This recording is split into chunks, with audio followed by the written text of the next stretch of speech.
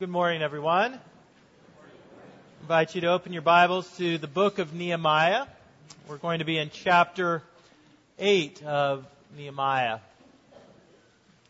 Now, last week in our study, we saw that despite the opposition of the surrounding nations, the Lord empowered His people Israel to finish the wall surrounding Jerusalem. The completion of this wall was a major step forward in the reestablishment of God's kingdom following the exile. And however, the wall was just one step in this process of rebuilding God's kingdom. And the real work had only just begun. Up to this point, we have seen that the Lord has brought His people back to the land of Israel from exile. He led them in the rebuilding of the temple through the ministry of Ezra. He empowered them in the rebuilding of Jerusalem's defenses through Nehemiah. And yet, the most important work still lay before them. The work of rebuilding the citizens of the kingdom.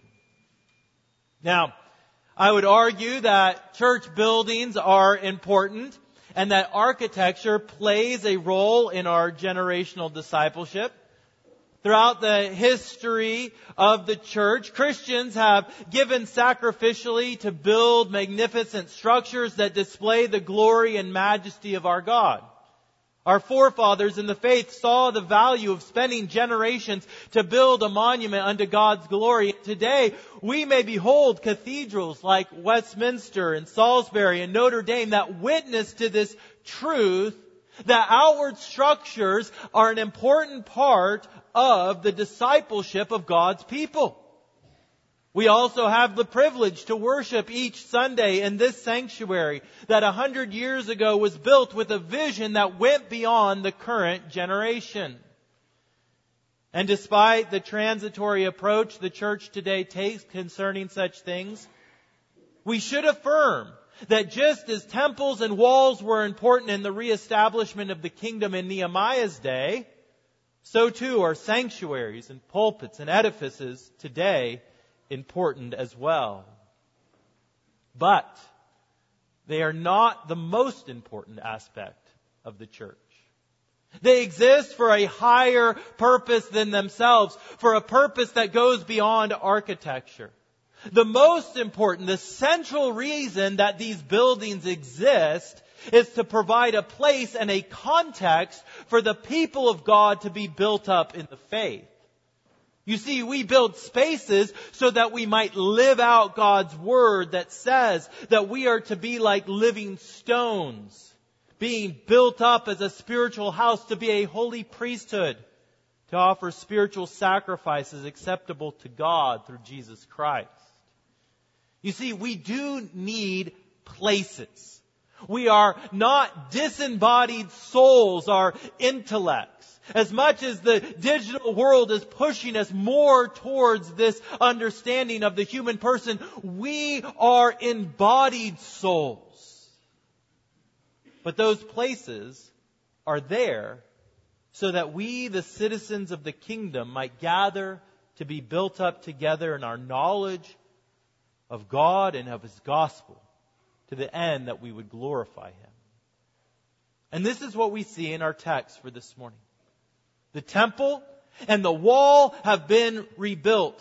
The place has now been provided. And now the people gather together to be built up in the Word of God. To be transformed from a group of individuals to a united body living in obedience to the Lord. We began our study of Ezra and Nehemiah because we felt that we as a church needed guidance and direction for this next stage of our church life together in rebuilding the church following the struggles of the last several years. We needed to be taught how we might go forward in a manner that is pleasing to the Lord. And what we will see this morning is that if we would see the kingdom of God established and growing in this generation, then we must be a people who are built up by the Word of God. For walls come and go, Buildings are constructed and demolished. The temple was built and rebuilt and yet was destroyed yet again. Earthquakes and fires, wars destroy the most glorious of cathedrals. Kingdoms of this world rise and fall, but the Word of God endures from generation to generation. So hear now the word of the Lord. Nehemiah chapter 8. And all the people gathered as one man into the square before the water gate. And they told Ezra the scribe to bring the book of the law of Moses that the Lord had commanded Israel. So Ezra the priest brought the law before the assembly, both men and women and all who could understand what they heard, on the first day of the 7th month. And he read from it, facing the square before the water gate, from early morning until midday, in the presence of the men and the women and those who could understand. And the ears of all the people were attentive to the book of the law.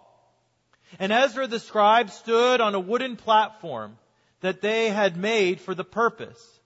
And beside him stood Mattithiah, Shema, Ananiah, Uriah, Hilkiah, Maaseiah on his right hand, and Pedaiah, Mishael, Malchijah, Hesham, Heshbaddanah, Zechariah, and Meshullam on his left hand. And Ezra opened the book in the sight of all the people, for he was above all the people. And as he opened it, all the people stood.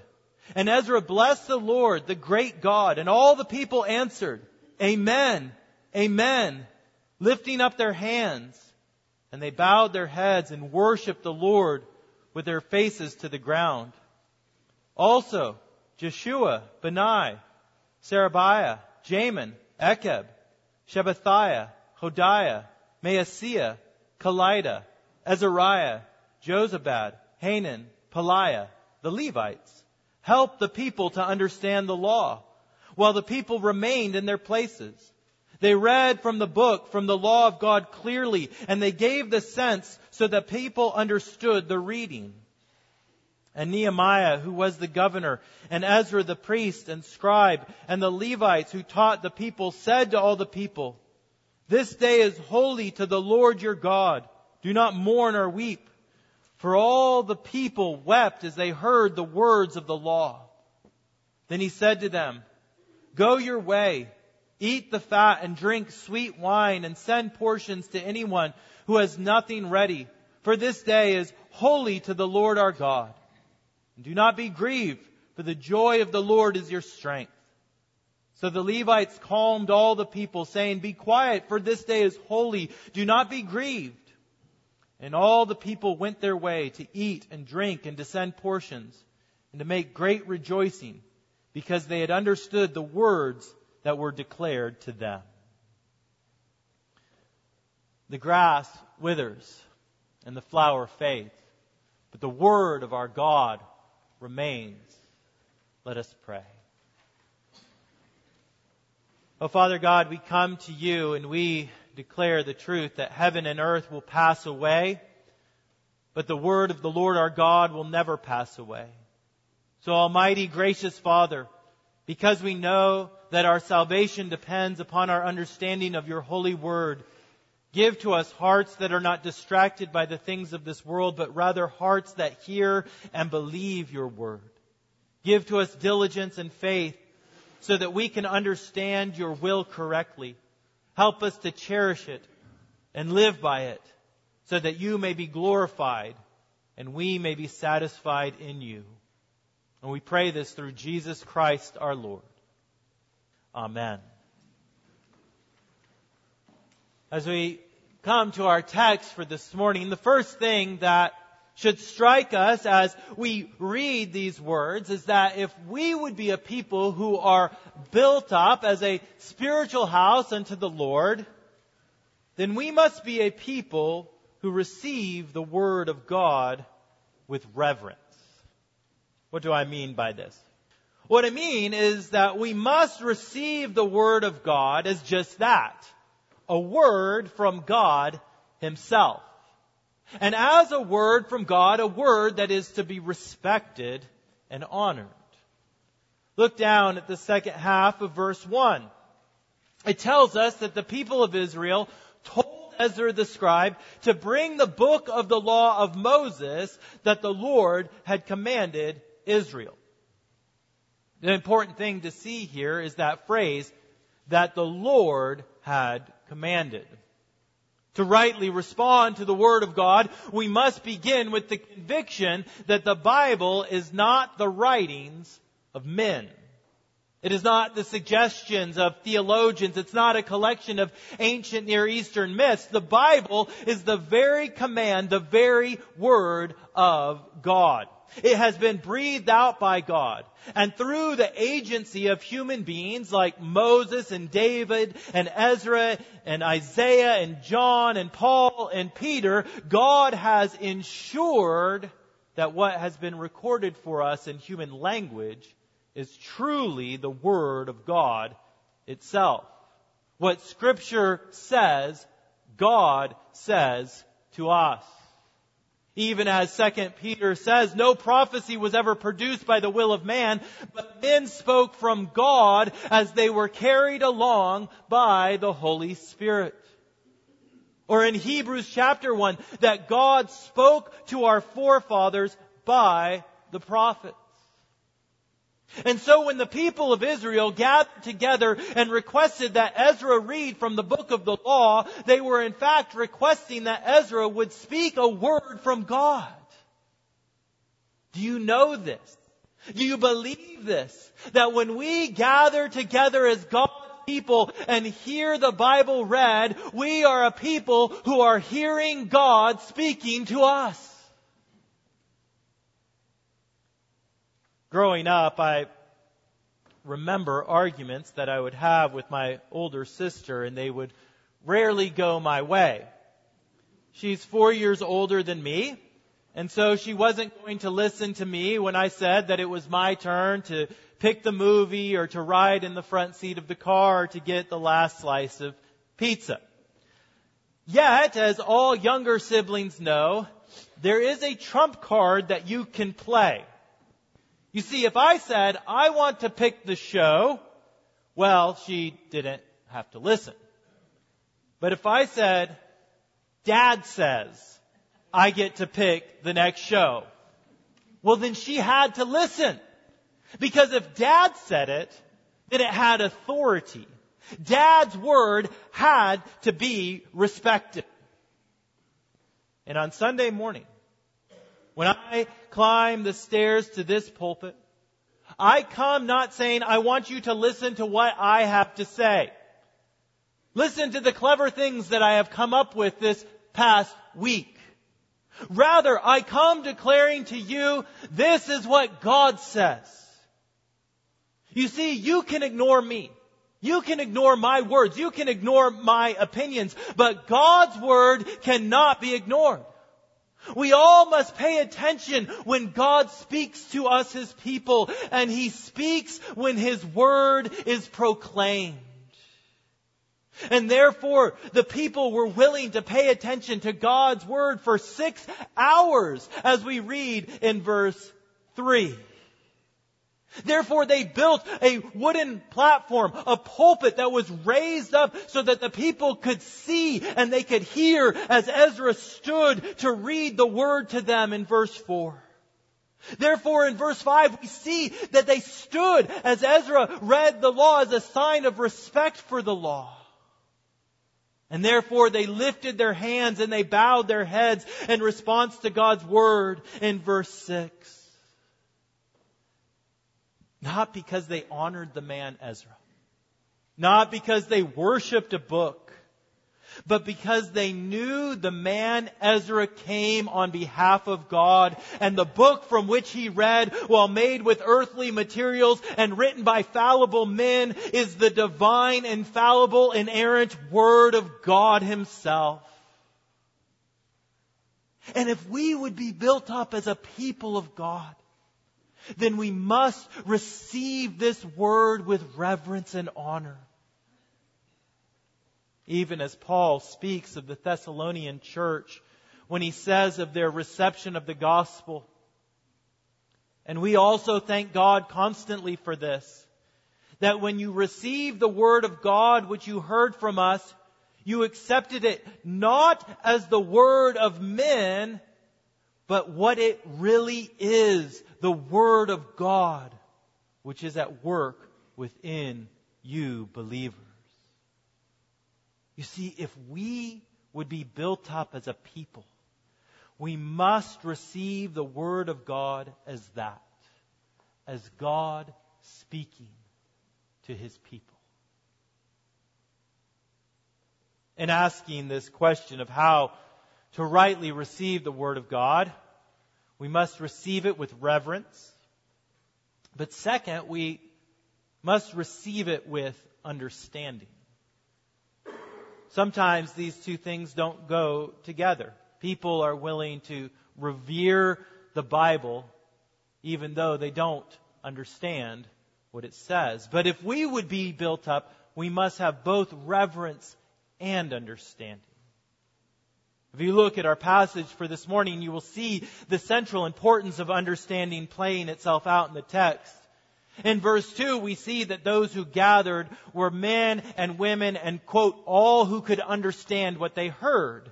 And in verses 7 and 8, if you look down there at the text, we read this: the Levites helped the people to understand the law while the people remained in their places. They read from the book, from the law of God clearly, and they gave the sense so that the people understood the reading. You see, to receive the Word of God rightly, we must receive it with this understanding. This is why it is so important that we gather together on Sunday mornings to hear the Word of God preached. Because we not only need to hear it, but we need to have it clearly presented, explained, and applied to our lives. Anyone who has been here for any time knows that it's my practice throughout my sermons to continually refer back to the text, to say, look down at the text, look at your Bibles. Why do I do this? Well, because it's important that you see and that you understand God's Word. Because that's what preaching is. It is helping God's people clearly understand what God is saying to them in His Word. It is not enough to allow the waves of God's Word to wash over you. You need to soak it in. You need to understand what it says and how to live it out in your life. Now, in our text, it was very important for the Levites to explain God's Word because much had happened to Israel in the 1,000 years since the law had been delivered. There needed to be contemporary application. Because from the time that Moses had received the Word of God, much had happened. The people had been established in the land. The kingdom had grown. David had received the covenant promise through God. Exile had come upon the people because of their disobedience, and now they have been brought back to the land that God promised them. God's redemptive purposes have been going forward. You see, God's Word remains the same. But as His purposes are fulfilled, our understanding of His Word must develop as well. And as those who stand on this side of the cross, we know that to have a proper understanding of God's Word, we must understand that it points to and is fulfilled in Christ. In Luke chapter 24, we read that the resurrected Jesus taught His disciples, everything written about me in the law of Moses and the prophets and the Psalms must be fulfilled. And then He opened their minds to understand the Scriptures. You see, to rightly receive the Word of God, we must understand that all of it is centered on the person and work of Jesus Christ. All of God's Word speaks of Him. And if we don't know that, then we have not received the proper sense of the Scriptures. That every word speaks the name of Christ. And if you don't hear His name, then you don't understand His Word rightly. When April and I go through a drive-through at a restaurant, fast food restaurant like Burger King or Bojangles, she always has to act as an interpreter for me. I'm not sure if it's my hearing or an accent or something, but when the voice comes over that little PA system and I ordered a number 1 and they want to have some clarification, I can never understand what they're saying to me. It just sounds like wah, wah, wah, wah, wah. And I always look over at April, I'm like, what do we got here? What's going on? For some reason, she can understand what's going on. And she'll help me out so that we get the order correct. And while we might hear the Word of God, if it is not made clear to us that all of it is pointing to Jesus Christ, to His life lived in obedience to God, to His death to free His people from the punishment of sin, and to His resurrection as the fulfillment of all God's promises of salvation, then it is just this gobbled mess of wah, wah, wah, wah, wah. 2 Corinthians, Paul speaks of those who read the law of Moses and don't understand that it points to Christ. And he says that if you read the law of Moses and don't see Christ, then a veil remains over your heart. But then in verse 16, he says, but when one turns to the Lord, the veil is removed. God's Word is rightly understood only when it points us to Jesus Christ. And to receive God's Word rightly, we must receive it with this understanding. Because faith comes through hearing, and hearing the Word of God. You see, if we would be built up, we must receive God's Word with reverence. We must receive it with understanding. And the next thing we see is that we must receive God's Word in faith. Look at the second half of verse 9 of our text.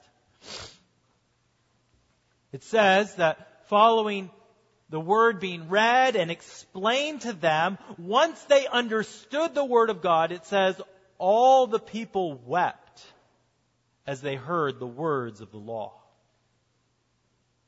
Here we see that the people of God have understood the Word. They've believed the Word. Even as the crowd on the day of Pentecost, they were cut to the heart as they understood God's Word. As the law of God was read and explained, the people of God realized that it was speaking to them and that they were guilty before a holy God. They realized that in thought and word and deed, they had broken God's law. And so they wept. And if we would receive the Word of God with faith, we must begin with the acknowledgement that we have disobeyed His law. But second, to receive it in faith, we must see that this message of God's Word is not only a message of our guilt, but it is also a message of God's work to save us. There was the bad news. We have broken God's law and we are guilty before Him. But there is good news that those who believe are forgiven sinners. For Romans chapter 6 tells us the wages of sin is death, but the free gift of God is eternal life in Christ Jesus our Lord. Repentance is the first part of responding to God's Word in faith, but it must move from grief over to sin to faith in God's forgiveness in Christ. That is why we read in verse 11, the Levites calmed all the people, saying, "Be quiet, for this day is holy. Do not be grieved." A right understanding of God's Word does not end in grief. Rather, it ends in rejoicing, because while God's Word exposes our sin, it also reveals to us that the blood of Christ covers over our sin. And if we would be built up as a people, we must receive this truth in faith. We must receive the truth that we are truly guilty sinners, deserving of God's punishment. We should weep as we read the law of God, because we see in it a mirror of who we are, and we break God's law continually. And yet, to receive it in faith, we must see that Jesus Christ came and lived a perfect life of obedience on our behalf, and that He went to the cross and died so that the guilt of our sin might be covered and the righteousness of His life might be given to us, so that we might be received by the Father and we might rejoice before Him. For if we do not understand and receive the Word of God in faith, we will not be built up. But if we repent and believe in the Lord Jesus Christ, as a people we will be built up. For we need to receive the Word of God with reverence, with understanding, with faith. And the final thing that we see is that we must receive God's Word with obedience. Look at verse 12.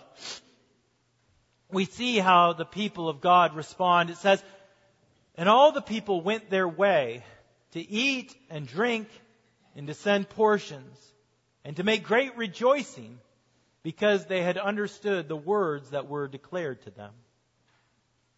You see, faith in God's Word, believing God's Word, is demonstrated through obedience to God's Word.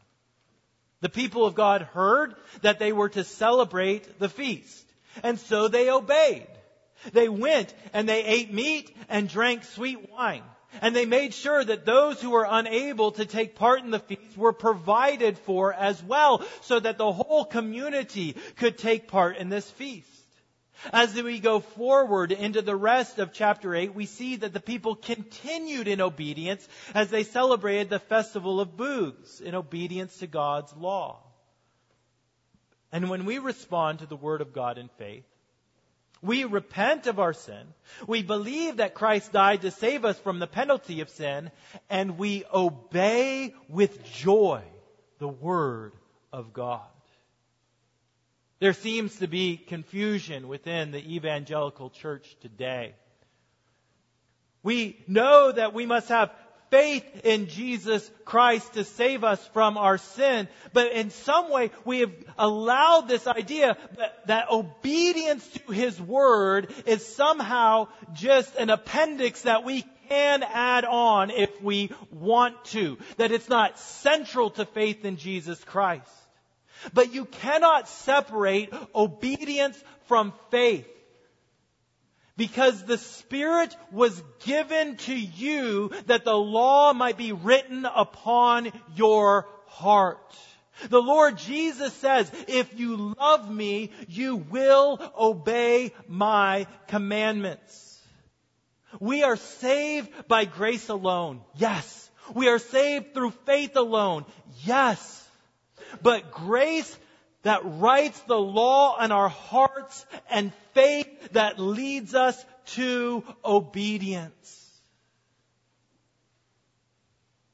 The Westminster Shorter Catechism, number 90, asks this question: how is the Word to be read and heard that it may become effectual to salvation? The answer: that the Word may become effectual to salvation, we must attend thereunto with diligence, preparation, and prayer. Receive it with faith and love, lay it up in our hearts, and practice it in our lives.